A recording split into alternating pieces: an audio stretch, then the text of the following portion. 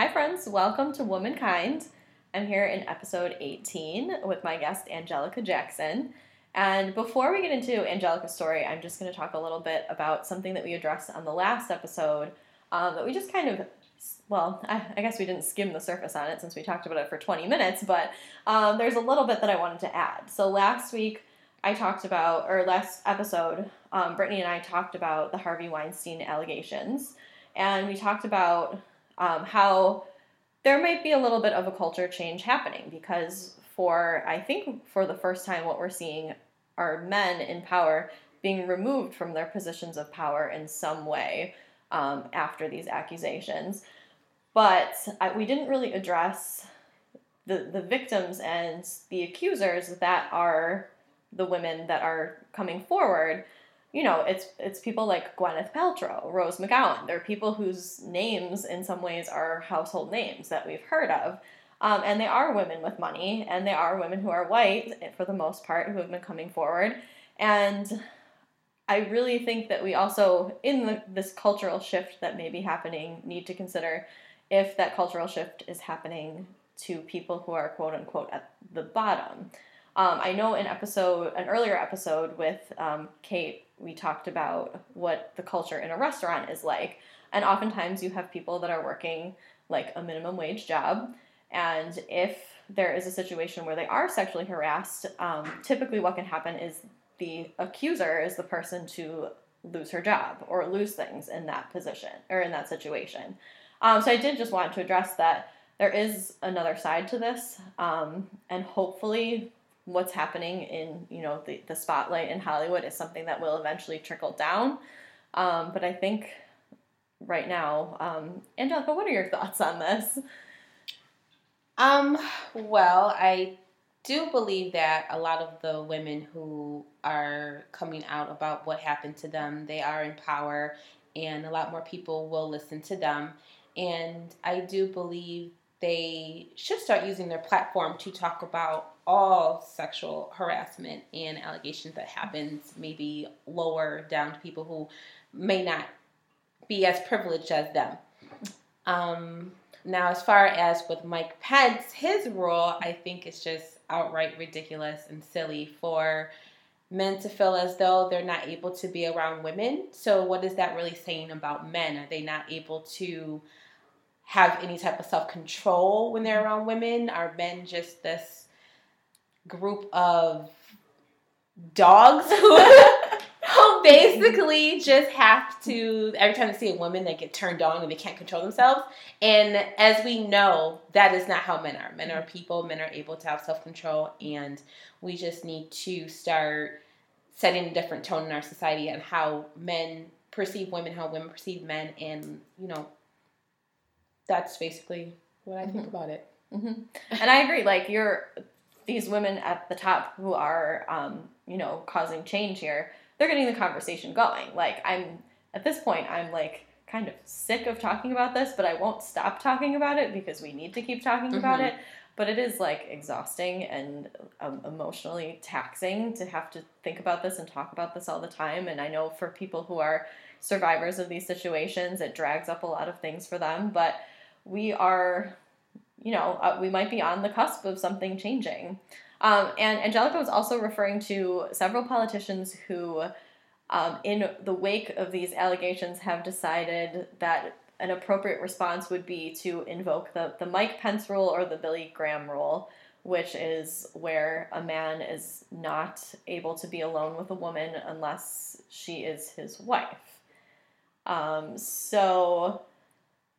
Yeah, got to agree with you on that one. What is this, the Dark Ages? I mean, I don't even know really what to say about that. That is just like further shutting women out of being part of conversations and being, and the goal here that we talk about a lot on the show, and that I think many women talk about in general, is getting women into these positions of power. And how is that going to happen if they're not allowed to speak to the people that are in the position of power to make that change? And on top of that, it's not really solving the issue. Right. At all. And I think the biggest issue here is rape culture and hypermasculinity in our society. And it's not really, it's just putting a Band-Aid over it. Mm-hmm. Like, okay, this is how we're just going to fix it for now, when you really should be having these conversations. Men should be having these conversations with their fathers, their male friends, their sons, their brothers on, this isn't cool, this isn't right, how to treat women, or, dude, you shouldn't talk to her that way, or she doesn't want you to bother her, leave her alone. So we need to be having these conversations because women aren't responsible for this change. Absolutely. And that's really what that does. It puts the responsibility on women and makes women feel like there is inherently something wrong with them, that a man can't be in the same room or sit at the same table as them without wanting to not even like assault them, but like have some kind of sexual relationship in some way. Right. Yeah, it's just so unfathomable to me that in this day and age that is something that is like the response to the situation.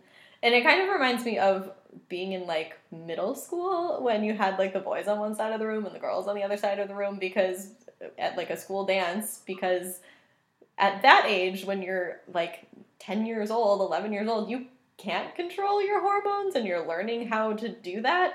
But if you're, in middle-aged, I think that you're an adult. I hope that you've learned something by that point about that. So I just wanted to wrap that up and tie up some of the loose ends of the conversation from last time.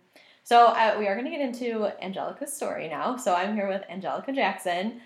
She and I knew each other in high school. We were on the track team together. And now she has embarked on a career as a teacher. Hi. Yes. Welcome. Thank you. So why don't you tell us a little bit about what your story is? Well, I am a 32-year-old mother to a 5-year-old, interesting, fiery, big personality son. And right now I'm teaching anatomy and physiology to 10th and 11th graders. And on my free time, I'm a little bit of an activist. Awesome. So what does it mean to you to be a woman? Well, there are two questions. The first one is, what does it mean to be a woman, like, in general in 2017? And the other one is, what does it mean to you specifically? And the two might be combined with each other in some ways. Well, that is an interesting question and something that I have thought about since I was posed this question. But for me to define what is it to be a woman, I would have to speak on my experience as being a Black woman, because I'm not able to separate the two. I don't have the luxury to separate the two. When someone does look at me, they see a Black woman. And being a Black woman in 2017, I feel as though right now, we are at a point where things are starting to change a little bit for us, or for how society views Black women or views women in general. As a Black woman, we're stereotypically seen as aggressive, angry, strong,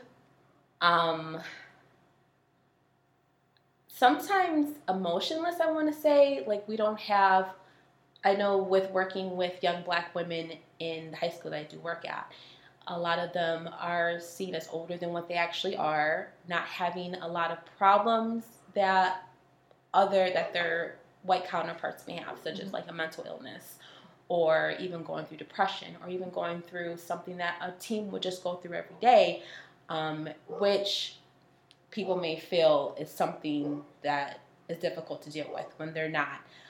So I feel like as a Black woman in 2017, I need to break down these barriers for those who are behind me, following in my footsteps, so they can have a voice.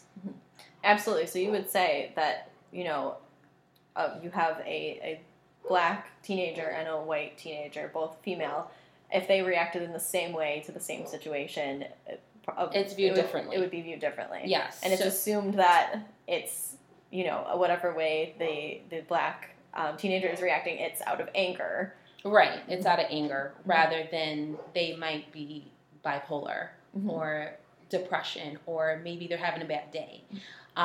They've done studies where Black teens, especially young black women, are punished harsher or more harshly than their white counterparts. So Susan may get, mental help, whereas Roxanne might be suspended or expelled from school. And it's really not fair. I actually had someone where I do work ask me if I think dealing with young black teens, whom are women, are difficult. And I was taken aback by that. That was a question from a colleague. Yes, from a colleague, yes. And I was taken aback, like, what do you mean? I deal with these kids every day, and they're not any more difficult than other kids I've dealt with. They have their own set of problems that are different than what people who may be living out in Williamsburg, Kenmore might have. But, they're still teens. So what exactly does that mean? Like, what type of view do you have of these children? And why are you working here? Right, that's the question. Yeah, if you don't see them as, humans, with each one with a complex set of experiences and a complex set of problems. Well, not, everyone has problems. I'm not targeting one certain group. But then really, what are you doing? Right. So how do you think that has impacted what it means for you to be a woman, a black woman in 2017? Oh, wow. I know, that's a big question. And I know you touched a little bit on saying that, you need to be, an example and work on breaking down barriers. Right. What I do a lot, and it's really a lot on Facebook, and I know people are like, oh, these people are like Facebook warriors, and they don't really do much outside of Facebook, but even when I am at my job, I do try to break down those stereotypes and try to let people realize, what exactly is going on, what's happening, because you have to make people aware of what's going on in society, and a lot of people have this blanket over their eyes and ignoring what's really happening. So that's what I do. I also am right now trying to start a mentorship for young black women. Amazing. Yeah, and trying to get them to realize the different opportunities that are out there for them, especially in science, technology, engineering, math, because there's not a lot of representation. And me even being at the school where I am, it's very woman-heavy. Oh, that's nice. Yeah. Like student population? Yeah, student population. Okay. Very nice. And your school that you're at is specifically focused on, sciences? On sciences, yes. So my students, even seeing a black woman in the role of an anatomy and physiology teacher is even a big impact. I've had tons of students come into my room like, wow, it's so awesome. You're a black woman. You're into science. This is so cool because I want to be a heart surgeon. So even doing that is a big impression and leaves a big stamp on someone's life. I didn't even realize it until I had so many students coming into my room. Absolutely. And that reminds me of, this is maybe a few weeks ago, there was actually an article, I think in the Buffalo News, that was about having representation of black teachers in urban schools. And the article was in support of that and talked about what you just said, how important that is. And I don't know why I do this, but I always read the comments on these articles. I try not to. I don't know. It's this weird, addiction. I just keep scrolling. But I just couldn't believe how many people were saying that wouldn't make a difference. People don't understand how representation does make a huge difference. And I can tell you from experience growing up, seeing Barbies and all the, white people on TV and on covers of magazines constantly, not seeing someone who looks like you. You always think that there's something wrong with you. For the longest, I went through having low self-esteem because I was dark-skinned. And I didn't think anybody would find me attractive or desirable. Or I'm trying to think of what I saw. There was this woman on Facebook whose daughter said she wanted to be Black Girl Magic for Halloween. I don't know if you saw it. I shared it just this past Halloween. I didn't see that. What? So her daughter asked. She asked her daughter what she wanted to be for Halloween. Her daughter told her she wanted to be Black Girl Magic. So her mother is like, how do I do this? Her mother actually went to a craft store and put together this costume and had Black Girl Magic, and it was like sprinkles and it lit up. And this baby is walking down the street yelling Black Girl Magic, and I'm like, this is so awesome. I didn't have that growing up.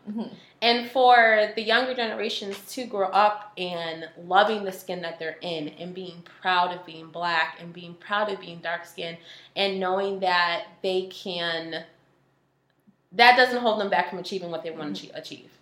I think that's awesome. Like, you have women like Gabby Douglas, Simone Biles, even Serena Williams, and not even just athletes. Like, I'm going to talk about her later. Not even just athletes, but you have all these women in, what is her name? Auntie Maxine. Everyone knows who Auntie Maxine is. Now okay. We know. Everyone knows who Auntie Maxine is. Even women like that. Michelle Obama, her daughters. Just seeing these Black women in these roles where it's more so a role of power. I'm going to put that in quotation marks. But having these roles is just so influential and inspiring for, for younger girls. And you feel like you did not have that. And that was, you're only 32. Right. So when did this change I did occur? not have that in the 90s, unfortunately. Oh my gosh. We had some, there were some, of course, here and there sprinkled, and you're like, yes, there's a token.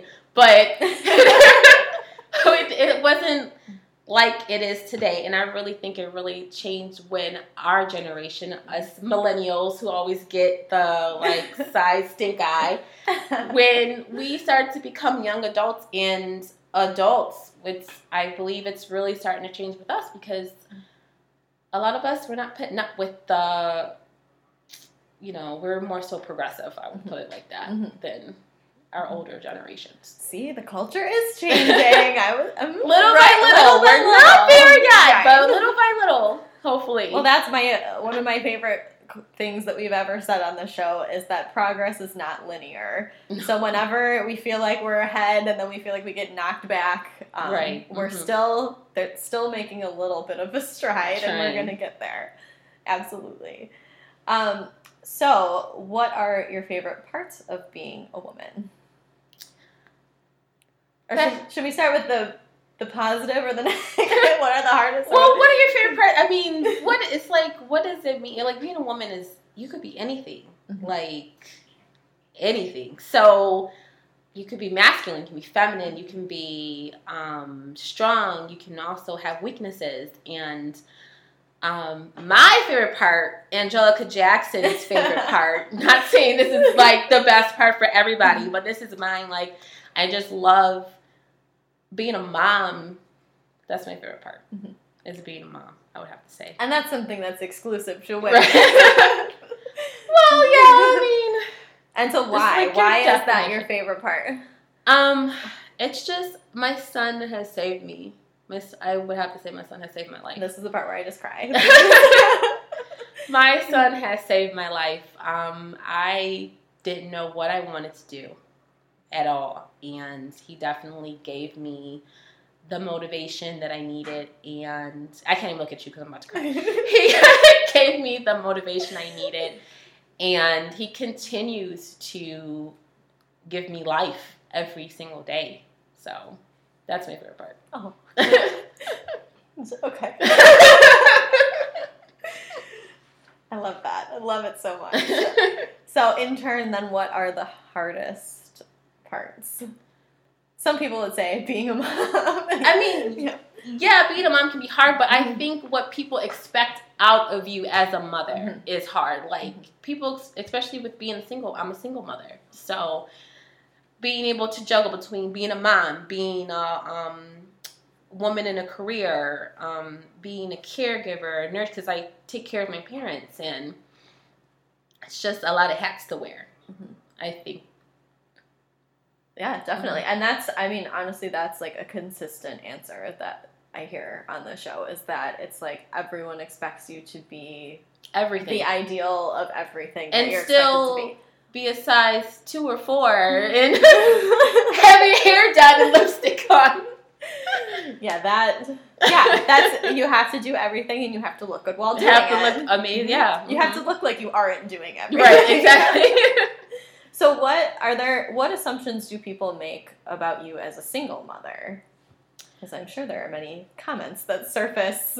A lot of, for one, when I meet people, they don't really know that I'm a single mom. A lot of people assume that I'm married or I have a boyfriend or whatever. I'm still with my son's father. But once they do learn that I am a single mom, you know, they probably assume that the worst, so that I'm on welfare. Because I'm black too, so which we've already established. So yeah, they already assume maybe that I'm on welfare or some type of government assistance, or they're surprised to learn that I have a master's. That's always a shock, especially when I meet other men. And I'm like, yeah, I have a master's in science education, and I teach science. And they're like, oh my God, you have a brain? Oh my goodness. So I would think that is like the biggest misconception of me is I'm on welfare with a deadbeat father. I probably don't know who the father of my child is. And I'm just living off the system. Right. Do you think, well, I'll ask this one. Do you think it's easier being a mother or being a single mother now than maybe 10 years ago, 20 years ago, 30 years ago? Yes, I do. I do think it's a little easier being a single. I mean, being a single mom isn't easy, but I think there are more single mothers now than there were, of course, like 20, 30 years ago. And I also think that it's more, I don't want to say accepted, but it's, and I don't want to even say expected, because that's not even right to say, but it's not like a shock value when it's like, oh yeah, I'm a single mom.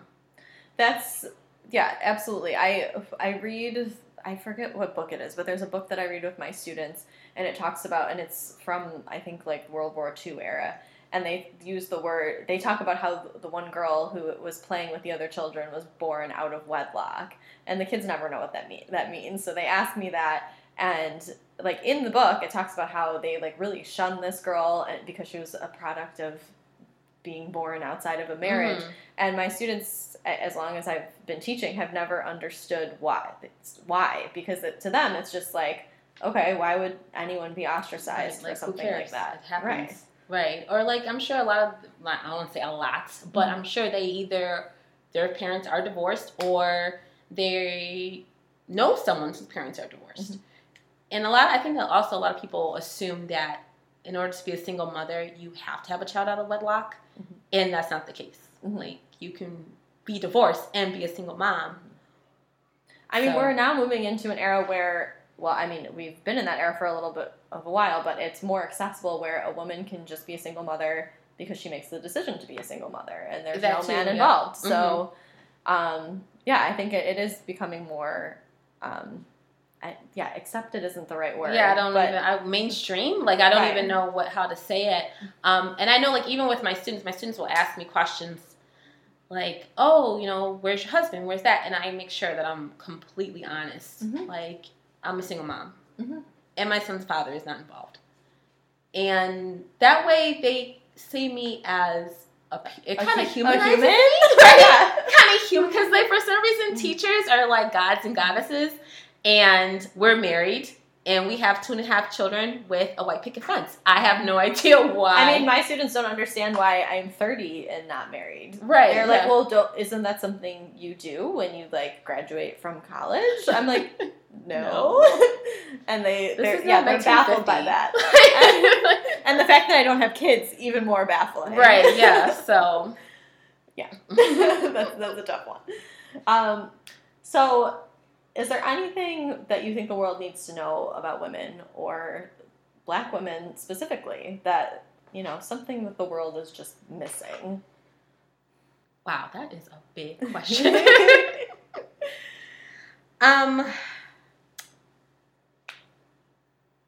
don't even know really how to answer that. I think the world really needs to know that women are allowed, and this I was actually talking to someone about this today, that women are allowed to be sexual beings. Okay, women like sex just as much as men, and I really hope I'm but women like sex just as much as men, and women, it's okay for women to be sexual, and to stop with the slut shaming, and just making women feel bad for having this nature. That it's okay for men to have. So it's okay for men to go out and sleep with as many people as they want to. But for a woman to do it, it's just looked down upon. And that doesn't really make sense, because who are these men sleeping with if there has to be like two people involved. Right, exactly. There has to be someone involved for them to sleep with in order for this to happen. So, and it's okay for women to explore their sexuality and to experiment with their sexuality, and that sexuality is also fluid, because for some reason when a woman decides to be with another woman, say, then, oh, she's this. And I get this a lot too with my students. Some of my students, they have gone back and forth experimenting with their sexuality, which teenagers normally do. So when they are doing this, it's like, oh, she was just this last year, and now she's this year. And it's like, no, she's just fluid. Its sexuality is fluid. So people need to understand that it's okay for women to explore these parts of their sexuality without being shamed for it. Absolutely. And I'm a huge advocate for people making their own choices. I think that is like a part of being a woman that I want to be normalized, that everyone can make different choices and we can be okay with their different choices. Right. I mean, there are some women that do explore their sexuality, and there are some women who don't. And or they're fine with doing whatever. They're fine with being with one person. That's awesome. Whereas someone might be, don't want to be with one person. They want to be with many people, and that's awesome too. You like it, I love it. So I do have a question about thinking about like younger like students today and people like teenagers. I think they just have like more of the language than we ever had about like these different things. And I think that they start maybe exploring or experimenting a little bit earlier than, I don't know if that's true, but I feel like they have more of the language where things like that are more acceptable than they were when we were younger. Right, like I definitely see what you're saying, because I think because we are starting to become more progressive, that even though I remember being in high school, even though like you saw things and people did experiment more so, it was kind of kept on the hush-hush. Right, it was like secretive. Right. And I feel like kids today are more apt to come right out and tell you open things. With it, and because it's becoming more acceptable. And which it should, because it's just human nature, and that's why I think they feel more comfortable with being able to do it, and they do have more of the language to do it, because it's being more so brought out there. It's not kept on hush-hush or secrets. Absolutely. So we're moving to a direction where people can hopefully make their own choices without being judged. Right. So this might tie into what you just talked about. What issue that affects women are you most passionate about? I mean, all issues affect women in some way, so it really could be anything. Right. Yeah, there's a lot of issues that make me mad. Well, get it out, girl. That's what we're here for. Which one is the one, though? I mean, we can talk about more than one. Oh, wow. The issue that affects women, I don't even know where to start. Like, there's like the rape culture, there's the wage gap. The list just goes on and on. That's like really upsetting too. I guess from like a mother standpoint, what I hate is I do have a son, and being told that I cannot raise a man because I am a woman is very upsetting. Because what does my lack of a penis have to do with me raising a young, black, well-rounded man? And I do agree that you do need male role models. And even for girls. Like, even if I had a daughter, I would still need a positive male role model for her to look up to. Just like with my son, I would need positive male role models for him to model and look up to. But I feel that I am capable and I am doing a damn good job in raising a very well-rounded young man. I mean, just because a child has a man in his life doesn't mean that man is a good role model. Exactly. So, and I would have to say that because if his dad was around, who's to say that he would be a good role model for him? That's why we're not together. So. Right. So you're in kind of a unique position where you get to choose those influences in some ways. Which is kind of difficult because I have a horrible control issue when it comes down to my baby. Mm-hmm. So I was just actually talking to a guy that I am interested in, and here we go, dating dirt. Okay. And we were talking about having kids and all that and letting go, and I came up front. I was honest, like it's going to be hard for me to actually let go of that and have someone come in and it's going to take a lot of trust for me to have someone come in and be essentially a father for my son, because I've been in control of everything since birth. Mm-hmm. So for me to have someone else come in and like, oh no, we're going to do it like this. What? No, that was not my plan. What do you mean? So yeah, that's it's an interesting position to be put in. So have you ever introduced anyone that you were dating to your son, or? One person. Mm-hmm. That's it. Just one. I'm very protective. Mm-hmm.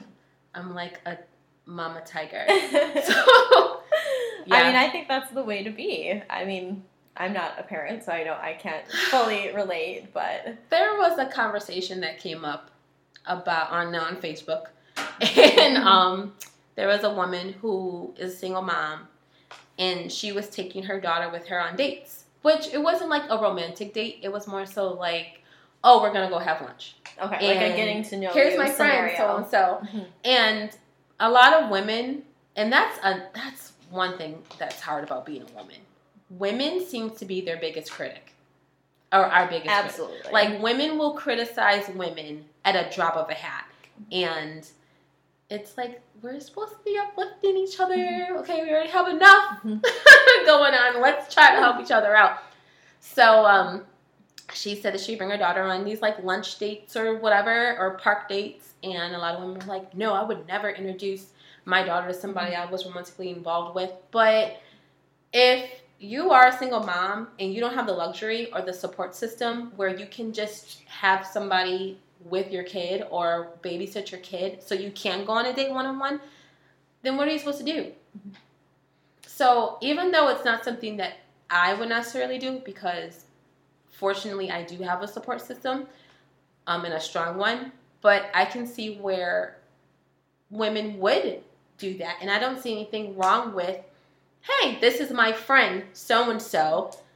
We're going to have lunch with him. Mm-hmm. And that's even better because you're basically getting to know that person on a different level than you would, say, if it was one-on-one. Right. And it's not like in that situation you're like, okay, this is your new daddy. Right. He's going to be your dad. It's like a very, hopefully like casual situation, and then you get to see the interaction between the child and the man. Mm-hmm. Right, yeah, because you don't want sides of that. Right, sure. You don't want to date somebody for like 5-6 months, and then finally, okay, here's my kid, and then they don't get along. Because it's like, oh yeah, well for me, you're gone if my kid doesn't like you. So. Right. Yeah, that's very delicate. That's hard. It is. It's interesting. And then add on dating past 30. Do you want to elaborate on that, or should we move to the next question? It is very hard dating past 30. Very hard. Very, very hard. Yeah. There's a the comedy duo, they're called Garfunkel and Oates, and they have a song, it's called 2931. And it's about the girl who's 29 who's like, there are so many options. The world is wonderful. And then the 31-year-old literally screams into the microphone, there's nobody left. It's like slim pickings out there. But that is funny how that does, like, it. It's like within 2 years. Right. It just changes. It's so crazy. Yeah. So, another big question. What changes would you like to see for women moving forward? I would really love to see like a true equality among men and women across all boards. So we can't have it both ways. We can't want men to be the one. It's hard to like really put this into words, and I have it in my head, but we can't want men to treat us like damsels in distress. Mm-hmm. And at the same time want equality. Like we have to have it either one way or the other. You can't play both sides of the fence. So that's what I would really want to see for women. I would really want to see for women to move to the point where we are paid the same as men. We don't have to prove ourselves in our career. Well, I mean, everyone has to prove themselves right, in their career, but like for not even more. Right, you know what I mean? Right. Like we don't have to do it even more so because we are women. I don't want people to like doubt us as women if we're able to do our job. I was just where was I when this happened? Oh my God. I was at the bank. And there was a man and the teller was a man. So the customer was a man, the teller was a man, and the teller was not able to do whatever the customer wanted to do.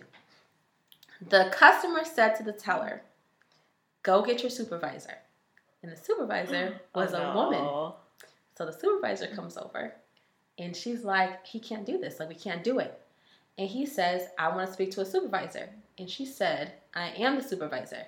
And he turns around where there are two other male workers and says, what about them? And I almost lost my shit. I'm like, He needed a man to solve this problem. Because they have penises, are they more, like, able to do their job than what she is? Because I'm sure they'll tell you the same thing. Like, they can't do it. I was like, are you serious? So that's what I'm saying. Like, we don't have to go above and beyond to prove that we are able to do a job or we belong in that position. God, if only.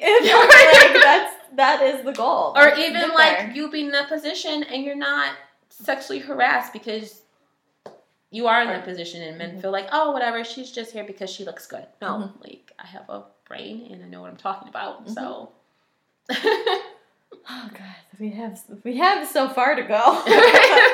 We've come so far, but we have so far to go. I mean, yesterday there was 100 years, celebrating 100 years of women's suffrage in New York State. So there's I don't know. I'm just trying to add something here to the conversation. Yeah. So, any other changes or any other issues that we didn't touch on of your list? We could be here for weeks. We still have some time, so if there's another one you want to dive into, we can do that. Okay, well, maybe this is a hot button topic, but changes as a Black woman, I would like to see more white women show up for whenever we are expressing our I don't even want to say issues, but they are issues. When what's our struggles, what's going on with us, because it is different. It's different. Even though, yeah, we're all women, yay, but what white women go through and what Black women go through are different. And which is why Trump is in office. So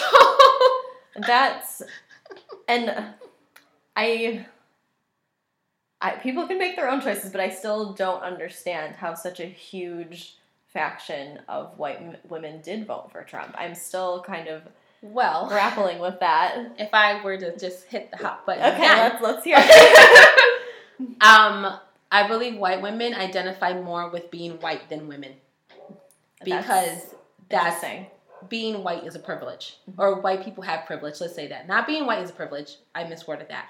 Being white, or what am I trying to say? I just lost my train of thought.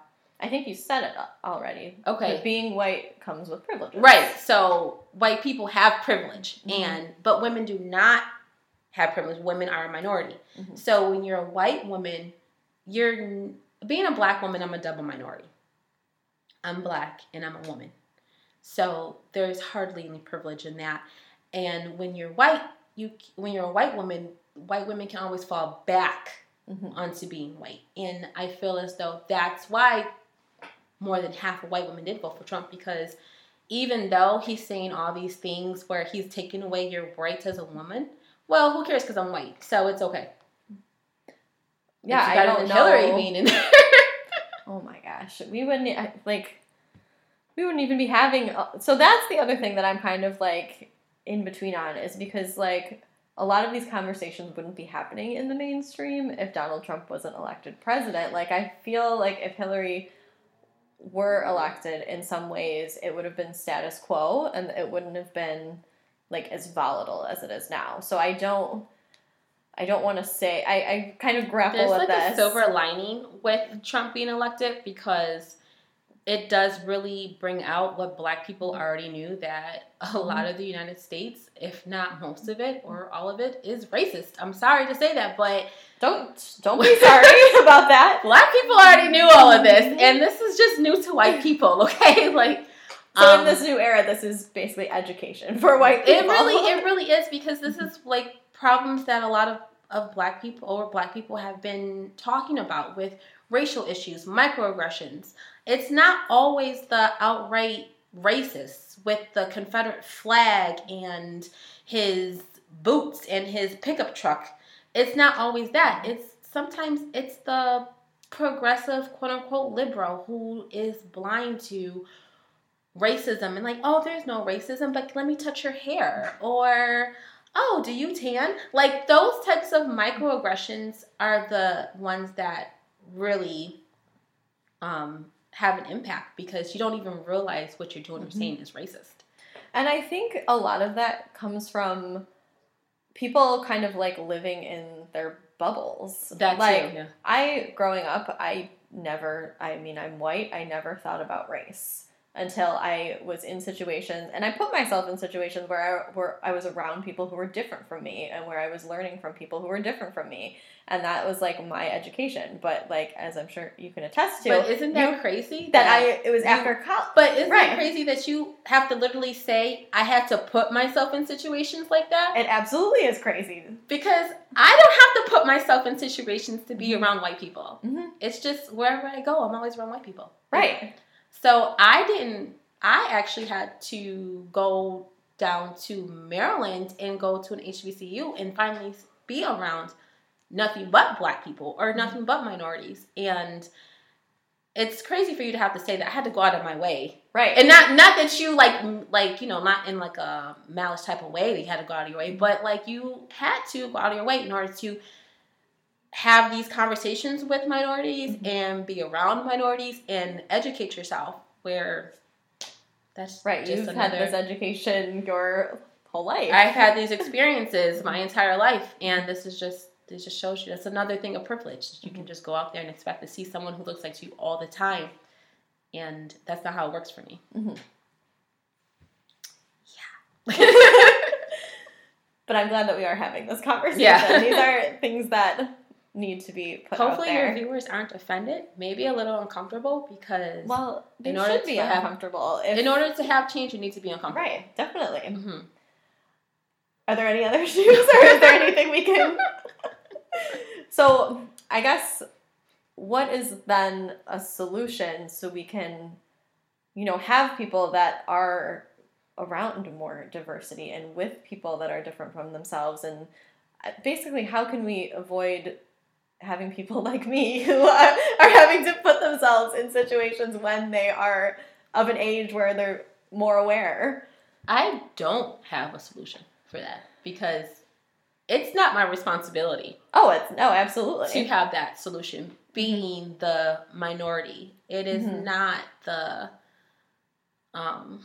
oppressed job to make Mm-hmm. change. That is the job of the oppressor. Mm-hmm. So the majority needs to come up with a solution and take accountability Mm-hmm.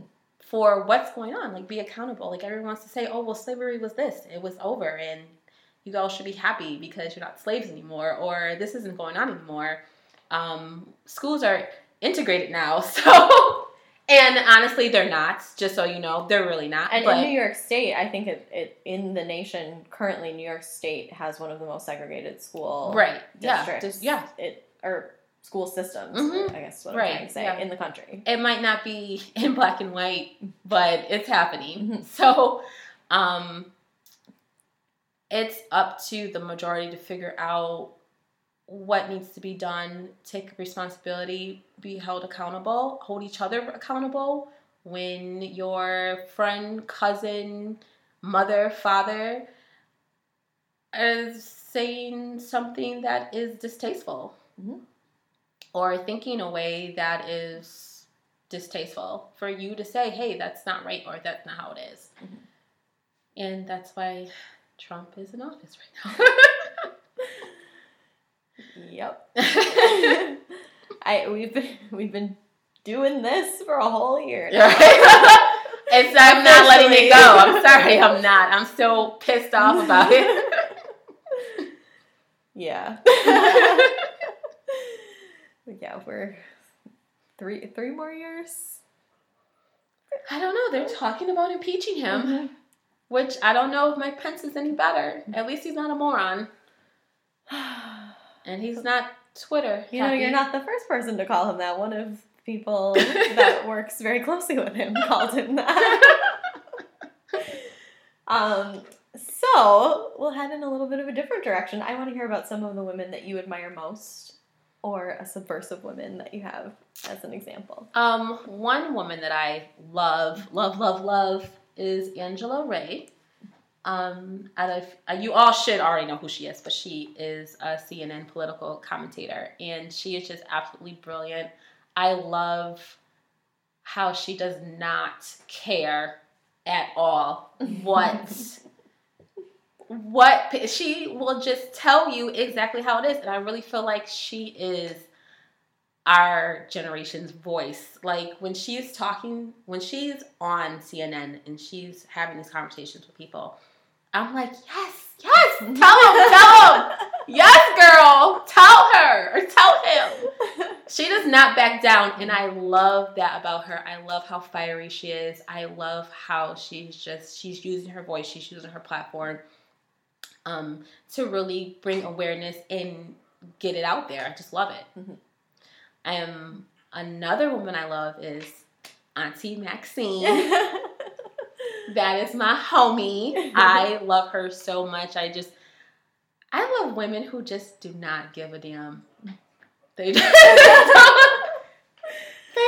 don't care. They're just like, I'm going to say what I want to say, mm-hmm. and you're going to like it, mm-hmm. regardless. That's just so admirable to me.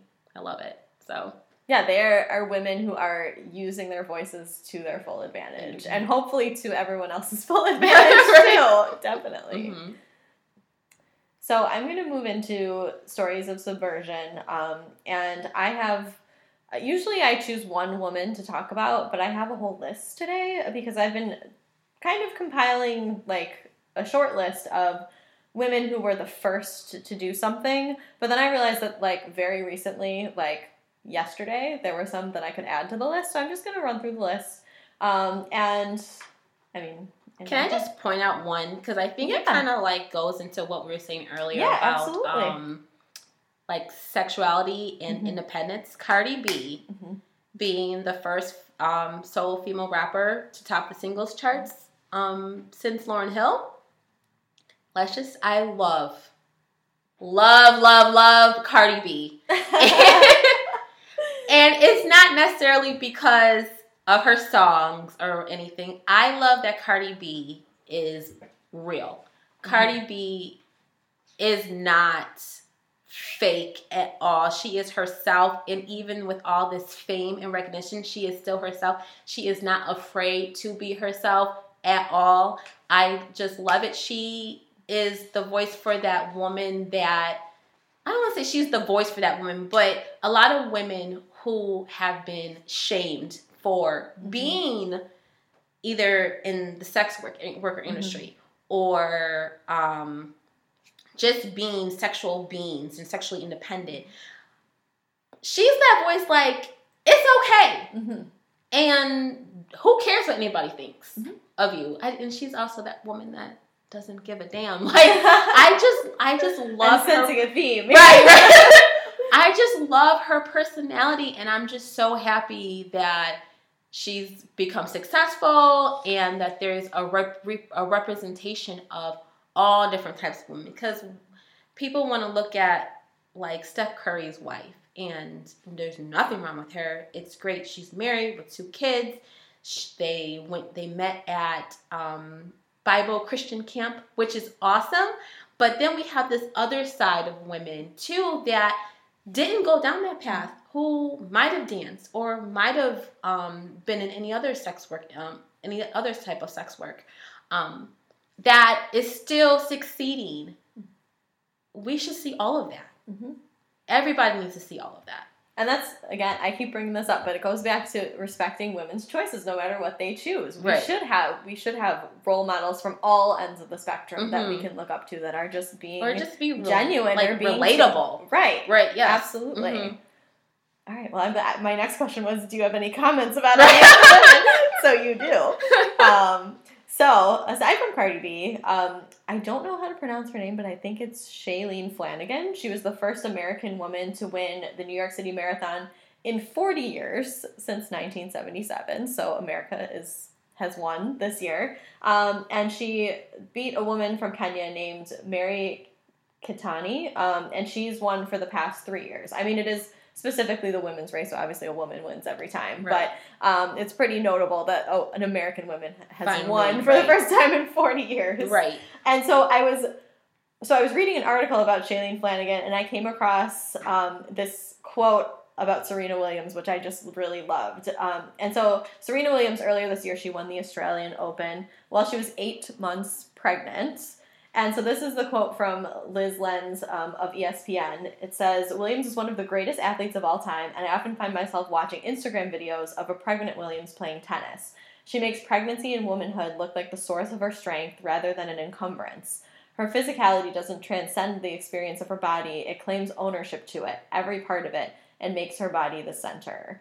Or makes her body her center. And I just thought that was such an amazing quote. Like, she's 8 months pregnant, and I mean, obviously, like, physically before that, she was one of the strongest women in the world. But just, like, having that visual of someone who is pregnant also doing something amazing with their body on top of that, right, is just a really, really amazing image. Yeah, because at 8 months pregnant, I couldn't even walk to my car. So, let alone play in the Australian Open. So that's amazing. And win. Right? And win it. So yeah, she is just an unbelievable athlete. Mm-hmm. And, like, I mean, you know, I'm not a huge, like, sports person, I guess I would say. But, I mean, I would say she's one of the best athletes in any sport in the whole world. She is probably one of the best tennis player of all time. Yeah, she's unreal. And I'm going to go look up some of these and videos. And that includes men and women. She's the best. See, hopefully someday we don't have to say that. We can just say... like, why can't we just... I mean, I had a comment, not to, like, go off track. Oh, no, go ahead. But I did have a conversation with someone about separating men and women. Like, why do we separate men and women? And they're like, well, men are stronger. Why, though? Like, when did that start? Why? Because I know some pretty strong women. And I know some pretty weak men. So why, what about a man makes him stronger than a woman? And I feel as though and I said this, like, if everyone trained the same way, if there wasn't all of a sudden, like, okay, these are the girl push-ups, these are the boy push-ups, girls, you guys are going to start lifting these 10-pound dumbbells, while the guys are going to lift 20. If everyone started off the same, then you'd be able to achieve those same goals, and maybe eventually we could have everyone in the same sports. We wouldn't have to separate them out. So I think that might change, because if you want to think back to our high school track career, we didn't really learn how to, like, exercise. Like, we kind of just ran. I didn't start lifting weights for track until I went to college. Right. So I never, like, learned how to exercise, and now I've ended up having an injury, like, in my adult life from running because I never learned. And so now, like, we have like a fitness class, and girls are actually taught how to exercise and how to get stronger and talk about, like, diet and things that, like, you know, I was like, I'm track, you just run, that's it. Right. And so I think maybe with, like, a little bit of a change in education and, like, valuing teaching girls how to do these things, we might see, I mean, you know, down the road, we might see a change in that. Okay, back to the list. So, Election Day has just passed, and Seattle elected their first woman mayor since 1926. And her name is Jenny Durkin, and she's actually their first lesbian mayor. And another LGBTQ situation that is really helpful for those people. Danica Rome is, and I spelled the name wrong here, is America's first transgender legislator who won in Virginia, and she actually beat the legislator who created the bathroom bill that was meant to prevent her from using the restroom of her choice. Right. So it was victory. It was meant to prevent any transgender person to use the restroom of their choice. They actually would have to use the restroom of their born sex instead of what they identified with. So, which is awesome, because that's like a big slap in the face. Yeah, that's definitely like an upset there. That's like karma and irony at its greatest. So we've had a lot of victories like that across the country, I think, after Election Day. So mine is here. Mine is here. We still have the things were KKK rallying sheriff. Things were close. That race was really close. It says a lot about Erie County. Oh, it's kind of scary too at the same time. Yeah. Yeah,